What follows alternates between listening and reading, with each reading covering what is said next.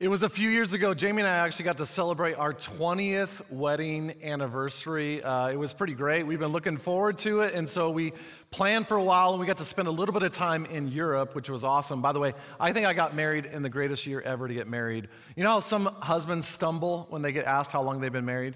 Wife is always correcting them, 8 years. Oh, it's been 10, honey. You know, it's like that. That never happens to me because I got married in the year 2000.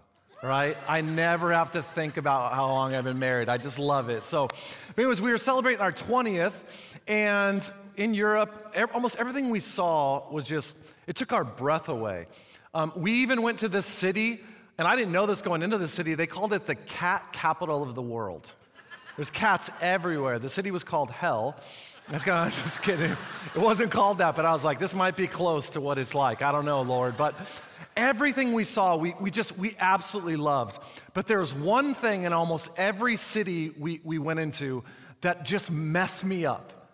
It messed me up. And what happened was almost every city we went into, I love history. So for €3 to €5, you could enter these historic churches and just kind of see them. And it was beautiful. And you know, they were so big and majestic, and they housed thousands of people. Almost all of them had not all of them, but a lot of them had these towers you could get up to, and you can climb in these towers and see the city. It was kind of a cool view. Here's a picture of Jamie and I in one of those towers, just kind of looking out over the city. It was so beautiful, and we're all smiling in the picture. But afterwards, that smile, I would tell you, my heart started to break. Because what I began to think about was these buildings that were churches 300, 400, 500 years ago, that were reaching thousands of people in their cities for Jesus. The only thing they're used for today is for tourists like me to pay €5 to get a good view. They're relics, they're empty walls. They're no longer functioning as places to gather people as a church. And it just messed me up because I began to think about the people 300 to 500 years ago that gave financially and served faithfully and just were so into building this church to reach their city, which they were doing at one point vibrantly. And now it's just a relic. And I thought to myself, God, what's to say that will never happen at CCV? You're thinking like, there's no way that could happen here. And we think that because right now, man, we are just a vibrant church reaching people for Jesus like I've never seen before. I mean, do you sense what God's doing in our church right now? Anybody else sense it besides me? I mean, if you need a little bit of motivation or just a little inspiration just to see what God's doing in our church. And I don't even know how to explain this. I can't, and I'm glad I can't explain it because God's moving. This is the number of people that have given their lives to Jesus and been baptized just this year to date, and the year's not even over. It's 5,569 people. That is a revival. But I started thinking, God, what if 300 to 400 to 500 years from now, people are walking by the campus you're at right now, and the only thing they're doing, the only reason that building's there is for someone to pay $5 to come in and tour a relic that used to be a church. I broke my heart. I thought to myself, what causes a church to die? And I'll tell you what causes a church to die. A church dies when Christians start to conform to the culture around them. That's what causes a church to die. The risk throughout history, if you look at church history, is that Christians start to blend in with the culture around them. And if you blend in with the culture around them, you're not a contrast. Who needs the church? You're just like everyone else in the world. The church is irrelevant and it dies. And that's why Paul, writing in Romans chapter 12, he says this in verse 2, do not what? Conform. Don't you dare conform to the patterns of the world you see around you. Jesus put it this way in Matthew chapter 5. He said, you, Christians, you're the light of the world. You ever seen a dark room and a light conform to the darkness? The darker the room, the more the light contrasts it. And so Jesus goes on to say this. He says, you're the light of the world, so let your light shine before others that they may see your good deeds and glorify your Father in heaven. If a church dies when it starts to conform to the culture around it, a church will thrive. A A church thrives when Christians live in contrast to the culture around them. You, me, our church was designed by God to be a contrast, not to conform. So what I want to do for the next 3 weeks is I want to talk to you leading up to Christmas about 3 ways that we have to be a contrast to the culture around us. Each week's going to be different, but this week I'm going to talk about something I am crazy passionate about because I think Jesus is crazy passionate about this. In fact, this topic is actually what I did my kind of final thesis in Bible college about the last year of Bible college. I'm just crazy passionate about it, and I want to talk to you about the importance of a church having unity. I'd put it this way. As the world gets more divided, the church must stand in contrast, united.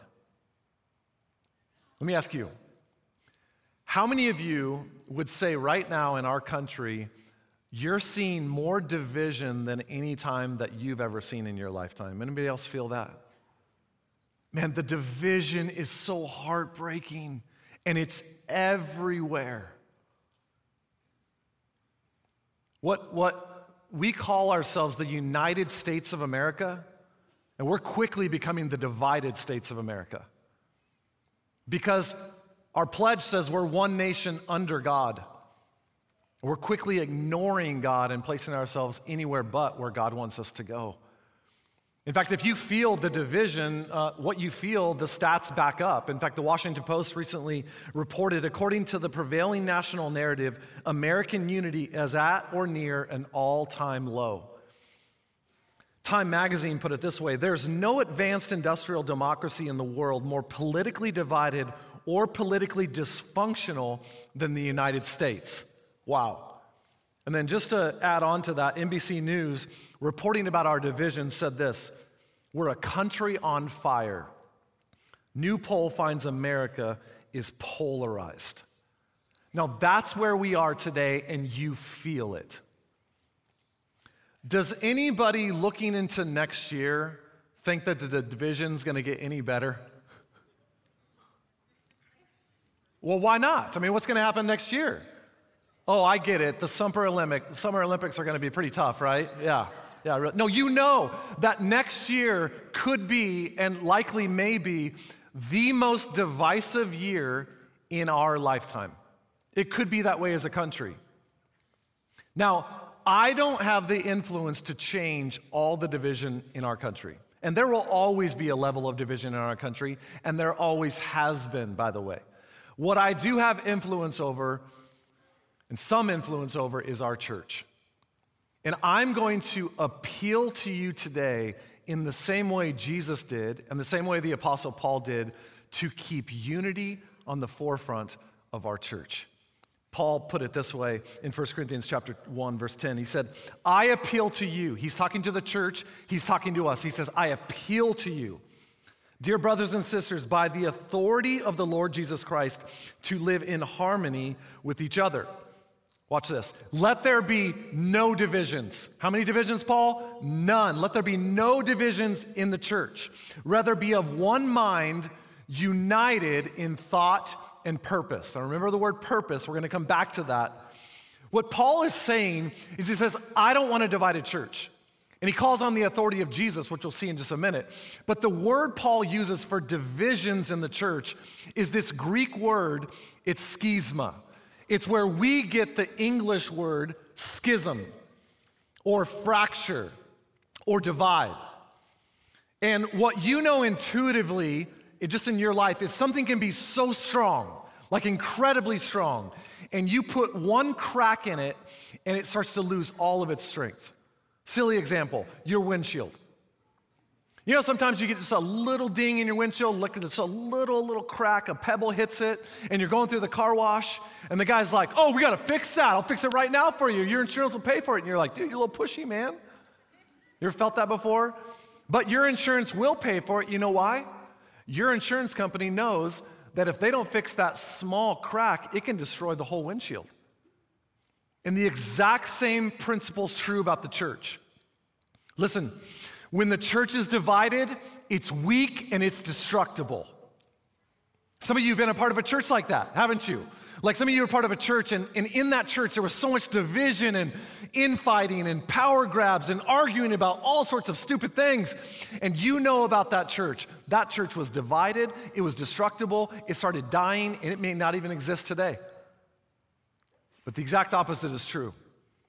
When the church is united, it's unstoppable. Which means the church is only as strong as it is united. I think a diamond is a really good example. Did you know a diamond, which is made up of carbon, did you know a diamond is arguably the most strong substance in the world? What makes a diamond so strong? It's because when you look under a microscope, it is the most integrated and the most united. That's what gives it its strength. It's why it can drill through things that you could never drill through, or any other substance might just fall apart. But you take a diamond and you put a crack in it, and it begins to lose its strength. And this is why Jesus is so passionate about unity in the bride of Christ or the church. He demands unity. He wants it. He commands it. In fact, when the Apostle Paul says, I appeal to you, let me show you the authority he appeals by. Let me remind you. He says this. Paul says, I appeal to you, dear brothers and sisters, by the authority of who? By the authority of the Lord Jesus Christ. Now, why does Paul appeal to Jesus' authority? Because what Paul knew is that earlier, Jesus had taught about unity. In fact, if you open up to John chapter 17, in John chapter 17, it's recorded the longest prayer by Jesus in Scripture. And it's a prayer that he prays before the day he's going to be crucified. So this is the day before, and Jesus prays the longest prayer we have recorded. You're like, what would Jesus pray a really long prayer about? I mean, strength or courage or don't be anxious? You know what Jesus prays for? Unity. And what's amazing to me about this passage, if you read through it, is Jesus doesn't just pray for the unity of his disciples and the church that his disciples would start that right after he dies. He has the foresight to pray for us. Watch this. Starting in verse 20, it says, Jesus says, my prayer, he's praying to God, is not for them alone. In other words, my disciples and the church, they're going to start right now. I pray also for those who will believe in me through their message. Now, when I think about this, it actually gets me a little emotional. Because I think Jesus had the foresight the day before he died to pray a prayer for us. Like, personalize it. Jesus had the foresight to go, thousands of years from now, there'll be a church in Phoenix, Arizona called CCV. And God, I want to pray for them. And what's he pray for us? He prays this, starting in verse 21. It says that all of them will be one. Father, as you and I are one, I want my church to be one. And he goes on to say this, that they may be brought to complete unity. You're like, Jesus, why is that such a big deal that that's the last thing you want to pray before you're going to be crucified? Jesus answers. He says, then the world will know that you sent me and have loved them even as you've loved me. Here's what Jesus is saying. If the church isn't unified, the world will miss the love of Jesus. That's what's at stake.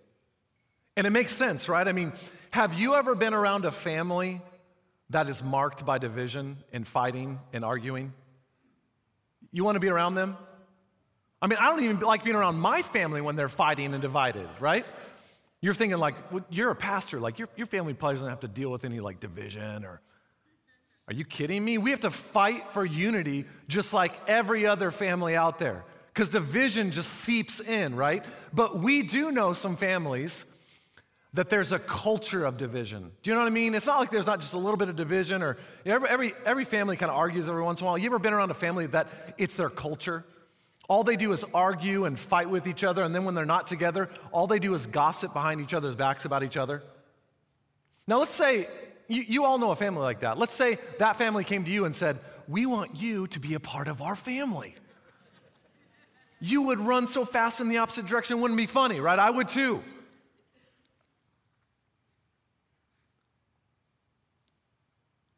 The church is the family of God. That is how we are described. This family represents the name of Jesus. And when we are divided, we make a mockery of the name of Jesus. Why would anyone want to be a part of a place that's divided, let alone explore who Jesus is? When Jesus is telling us his prayer in John 17, this is what he's trying to tell us, and this is the main idea for today. For Jesus to be glorified, his church must be unified. The name of Jesus and it being glorified, which means being lifted up, the name of Jesus being lifted up in our midst depends on our unity as a church.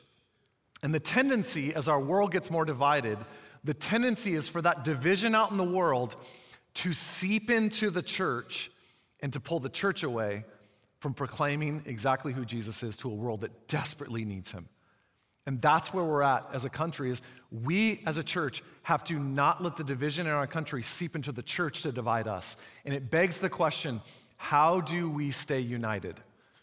And I want to tell you two things today that we have to focus on to stay united as a church. These are the same two things that you would have to focus on to stay united in your marriage, in your business, everywhere. Here's number one. We have to unite and focus on a common enemy. We have a common enemy. Who's our common enemy? Ephesians chapter 6 tells us, for we are not fighting against flesh and blood.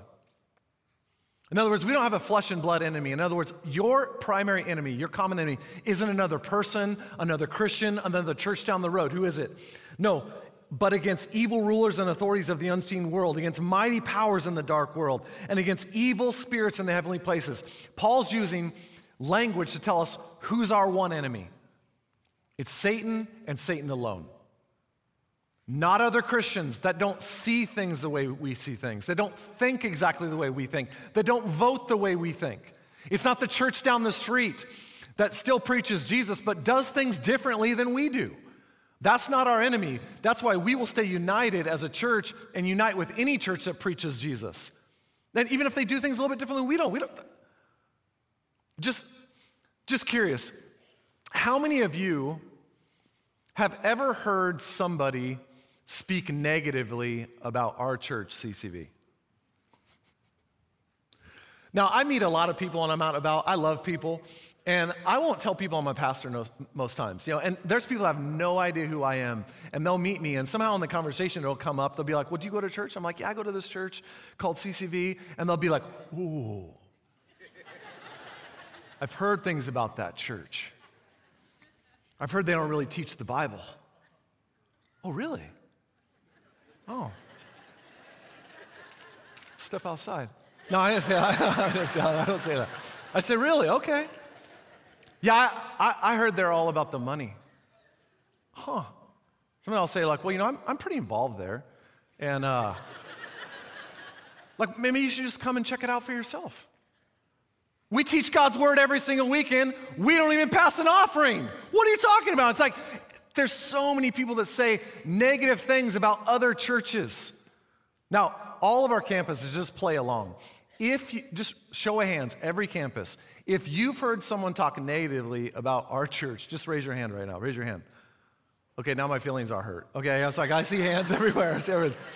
Actually, it's not, and I'll tell you why. As a leader, I understand what comes with leading a growing church that's taking ground for Jesus. And it's the same in your business, it's the same in any organization. When you're growing and taking ground, people are going to take pot shots from all sorts of angles. That comes with the territory, and if you can't accept that, you probably are not fit for leadership. It's okay sometimes that we're going to take some pot shots. Let me tell you what's not okay. If you ever, from this platform, hear me speak negatively about another church that preaches Jesus, you have every right to call me on it. And my commitment to you is that we will be a church that lifts up the name of Jesus, and especially supporting other churches in our city and around our world that are preaching the name of Jesus too, because we have to stay united. Amen? In fact, this is why we're a non-denominational church. We'll get behind any church, any denomination that preaches the name of Jesus. Now listen, if they're preaching heresy and they're like, Jesus didn't die and rise again, okay, we're out. But any church that preaches Jesus, like, we want to be unified with you. That's why, if you remember back in 2019, if you were here, we took an offering around Christmas called More Than Us, and we raised as a church, get this, over $7 million that we gave away to about 30 churches in the valley that we thought could grow, because we want to see every church grow. That's what we want to do. In fact, we bought a Hispanic church in town, a building for over $1 million, and they're exploding right now, and we are cheering them on. And they don't do things exactly like we do, and we don't care. We're preaching the name of Jesus. That's what we want. So we're going to fight for unity. Who's our common enemy? Satan. Not another church, not Christians that don't see things exactly the way we see things. I think it breaks God's heart when his church isn't unified. And it's why Jesus spoke so powerfully of telling his church, you fight for unity. And as I was writing this message, I just felt compelled to kind of pause, and I just want to speak to someone today about the unity in your marriage. The same principle applies, that your marriage is only as strong as it is unified. And I'll just tell you very honestly, the most difficult seasons of marriage that Jamie and I have ever had are when we got divided over something that we should have been unified on. So many things, I mean, from parenting to kind of the dating world with our kids to stupid things like, what show are we watching tonight? You know, it's like so dumb. And what we forget is that we sometimes think our spouse is the enemy, and we forget who our real enemy is. Listen, in your marriage, you have an enemy who is out to kill, steal, and destroy your marriage. And if you let him seep in to divide you, you will see your marriage fall apart, which means you have to fight with everything in you to get over your pride and in humility, bend towards each other so you fight for unity. I say in marriage, a unified decision is way better than one of you getting your way. You fight for unity. And I just want to say that because that's why someone's here today, is for that very thing. But you have a common enemy. It's not your spouse. It's not someone else. It's Satan himself. So we have to focus on a common enemy. But the second thing we have to do is not just a common enemy. We have to focus on a common purpose. A common purpose. That's what unifies people. And I want to say this. Unity does not mean uniformity or sameness. Everybody thinking the same. Everybody believing the exact same thing. I mean, if that was unity, it's a mirage. You would never have it. You ever thought exactly like your spouse on every issue? That's a no, okay? I mean, never. It's like, and it won't happen in the church. It won't happen anywhere. Think about a football team. When a football team takes the field, you got wide receivers, linemen, tight end, the running back, the QB. Everybody has a different idea sometimes about what they think they should be doing, what play they should be running, who should be getting the ball, like what. I mean, you understand how divided a team could get? What unites a team? A common goal line. We're going towards that goal, and the more you focus on the goal line, all the differences start to fade because you have a common purpose. That's what unites you. What is the common purpose in the church?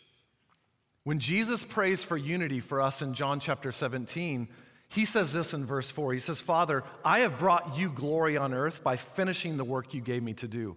Jesus had a purpose, and when he died, he said, I met my purpose.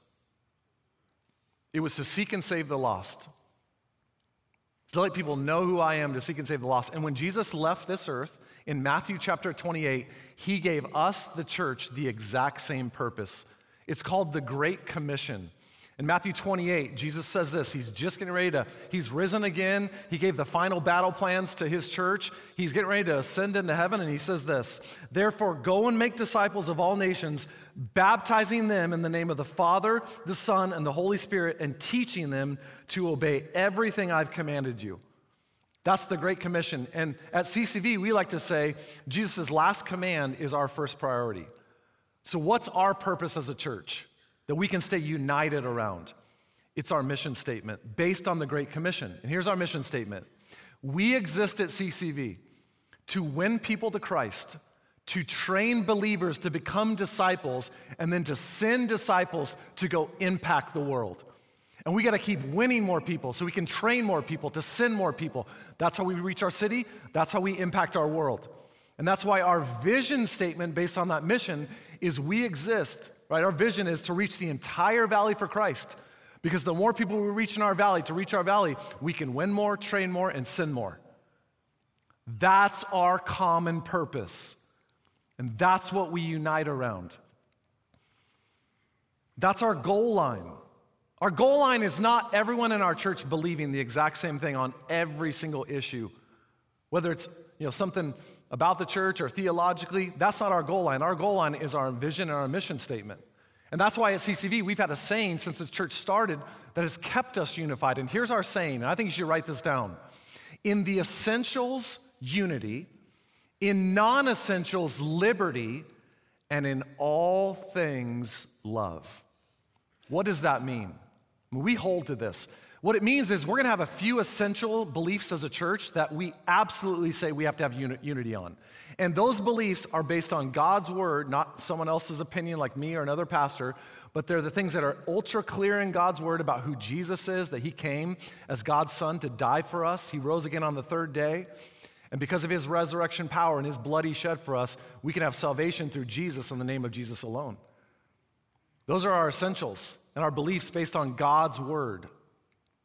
But you know how many non-essential beliefs there are? What's a non-essential belief?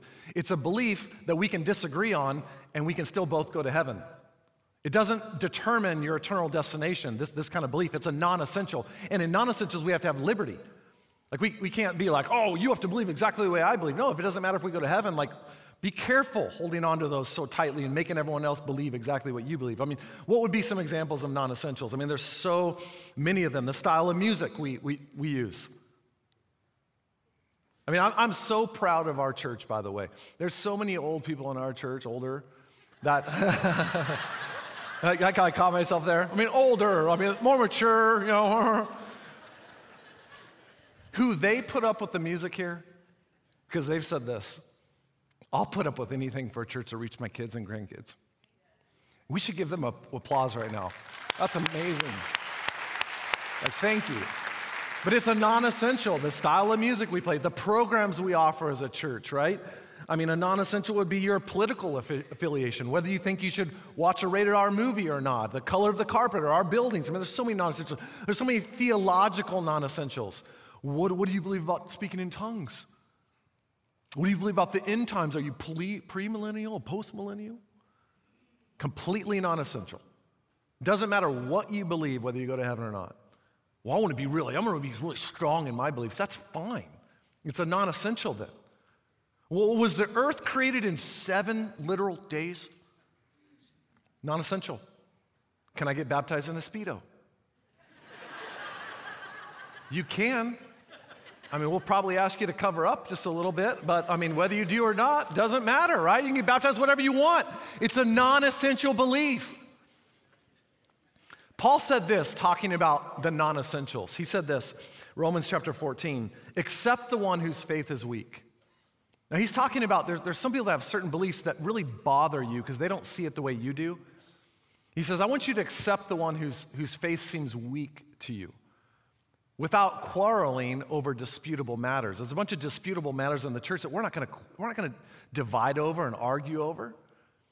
So you can have a really strong belief on something, but don't get all jacked up about it. Don't get all quarrelsome about it. You'll divide the church over a non-essential issue. Now, think about churches you know that have divided. Do most churches divide over essentials or non-essentials? Almost always non-essentials. And it breaks the heart of God. Well, some churches divide over essentials. There's some of that happens, but a majority of church history, it's all been about the non-essentials, and it's just so wrong, which is why the last part of that statement that we hold to is in the essentials unity and non-essentials liberty, and say out loud the bold. Say it loud with me. In all things love. Say it one more time loud. In all things love. Jesus said this. John 13, a new command I give you, love one another. As I've loved you, so you must love one another. Why? By this, everyone will know that you're my disciples if and only if you love one another. Jesus is saying that if we as Christians can't learn to love people that see things differently than us, this world will miss the love of Jesus. And that should pierce your heart if you're kind of a little bit of a divisive person. It does me, because I have strong opinions about a lot of things. A recent Barna poll, they asked non-Christians this. They said, hey, tell us, you're not a Christian, tell us what would make you more interested in exploring Christianity. And one of the top 3 responses for people that aren't Christians at all that said, I would be interested in exploring Christianity more, is they said, if I saw the church more united. Which means when we're not united, we degrade the name of Jesus. I like how Thomas Manton said it. He said, divisions in the church breed atheism in the world. You know what I think? When I look at the world today, I think a lot of people outside the church are sick and tired of hearing about the love of Jesus. They hear us say, oh, Jesus loves you. He'd accept you. Come on in. And then they come on in and they realize we put all these conditions on our love for them. They're like, I'm sick and tired of hearing about the love of Jesus. I want to see the love of Jesus from the church. Amen? That's what they want to see from us. Just show me love. Stop telling me about it. Like, show me that it's real. Which means for Jesus to be glorified, church, we have to be unified. Every year at CCV, I have tried to pick a word for our staff and our church that's going to guide us into the next year.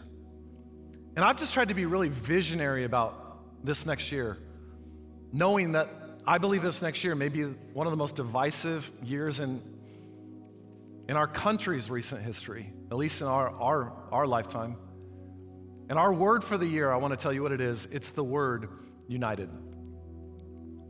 That when this world gets crazy divisive next year, we're not going to let that divisiveness seep into the church to pull us away from the mission of God. We will say this: we'll stay united around the person and the focus of Jesus. We have a common enemy, his name's Satan, and we have a common purpose, which is Jesus, to win, train, and send and reach this valley for him. And I'm just going to ask you as a church to join me in being united next year. You'd fight for unity. Let me tell you what's going to happen next year. So many people around us are going to put all their energy and focus into who we elect in the next election. And listen, as your pastor, I'm going to tell you this boldly: you vote. Don't you dare, as a Christian, not vote in our democratic country that we love so much. You vote. You get out and vote, and you vote your values. You do it. But I'm going to say this boldly, and please hear this in the spirit in which I mean it. What happens in God's house is more important than what happens in the White House. It is. And I can say that boldly because of this. Because Jesus is the only person that can change our country. He is the only one. Politics is downstream from culture. You want to change culture? You have to have people accept Jesus, give their life to Jesus, and let him transform their life, and then let Jesus transform every other part of their life. So we have to keep our focus on Jesus. And I'm just asking you to fight with me for that, for the unity of our church. And here's why. We're seeing a revival this year. I've never seen anything like it in my life. I can't describe it, and I don't want to, because God's up to something bigger than we could ever imagine or ask. To see the number of people baptized this year, to see the growth in our church. I think this may be one of the most visionary messages I will teach you this year, by far. Because I'm looking into next year, and I'm realizing that God wants to continue this revival. He wants to continue seeing his church grow. It's his greatest desire, but we have an enemy next year that will use division to try to pull us away.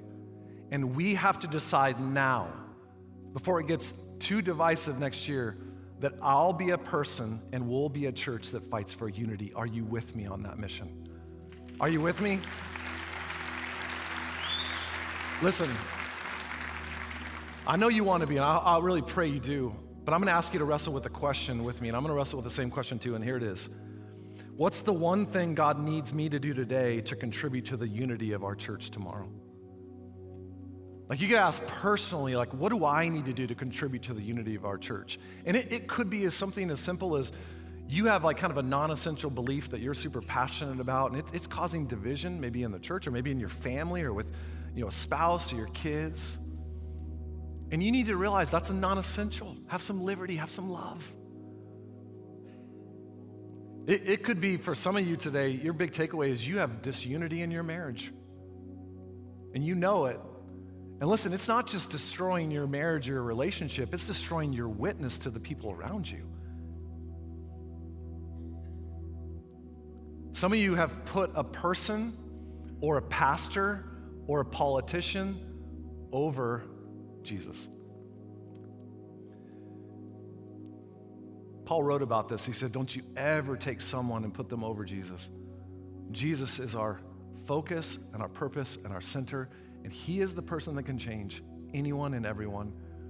So put your focus on him. I don't know where God's going to call you to try to protect the unity of our church, but I'm going to ask you to be in on being unified this next year. Amen? Let me pray for us and we'll close. God, I thank you right now that we've been a church that's been unified for over 40 years. Not perfectly, and we sure have had our issues, but man, I just thank you that you have really just seen with your grace and your love for us to really keep our focus on the essentials. That in non-essentials we have liberty, and God, in all things that we love each other, even when we don't see things exactly the same way. And God, there's some of us that we've just, if we're sitting here today, maybe we're just honest that we've been a little divisive with another Christian. Maybe we've spoken behind their back, or a pastor, or about our church, or another church down the road. God, would you just convict us today to keep the unity of your church front and center so that your name can continue to be glorified in our midst. And Father, if we would do that this next year, as our nation gets more divided, the church can stand in contrast, lifting up the name of Jesus and transforming people's lives like never before. That's what we want. That's our prayer. And we pray it in the name of Jesus. And we all said, amen, amen. Hey, CCV, I'm so proud to be a part of a church with you like this that wants to fight for unity. And hey, on your way out, make sure you grab some Christmas invite cards. It's a great way to keep spreading the name of Jesus. Bring someone with you to Christmas. We have a great service planned. We'll see you next week as we continue Contrast. Until then, go out and have a great week.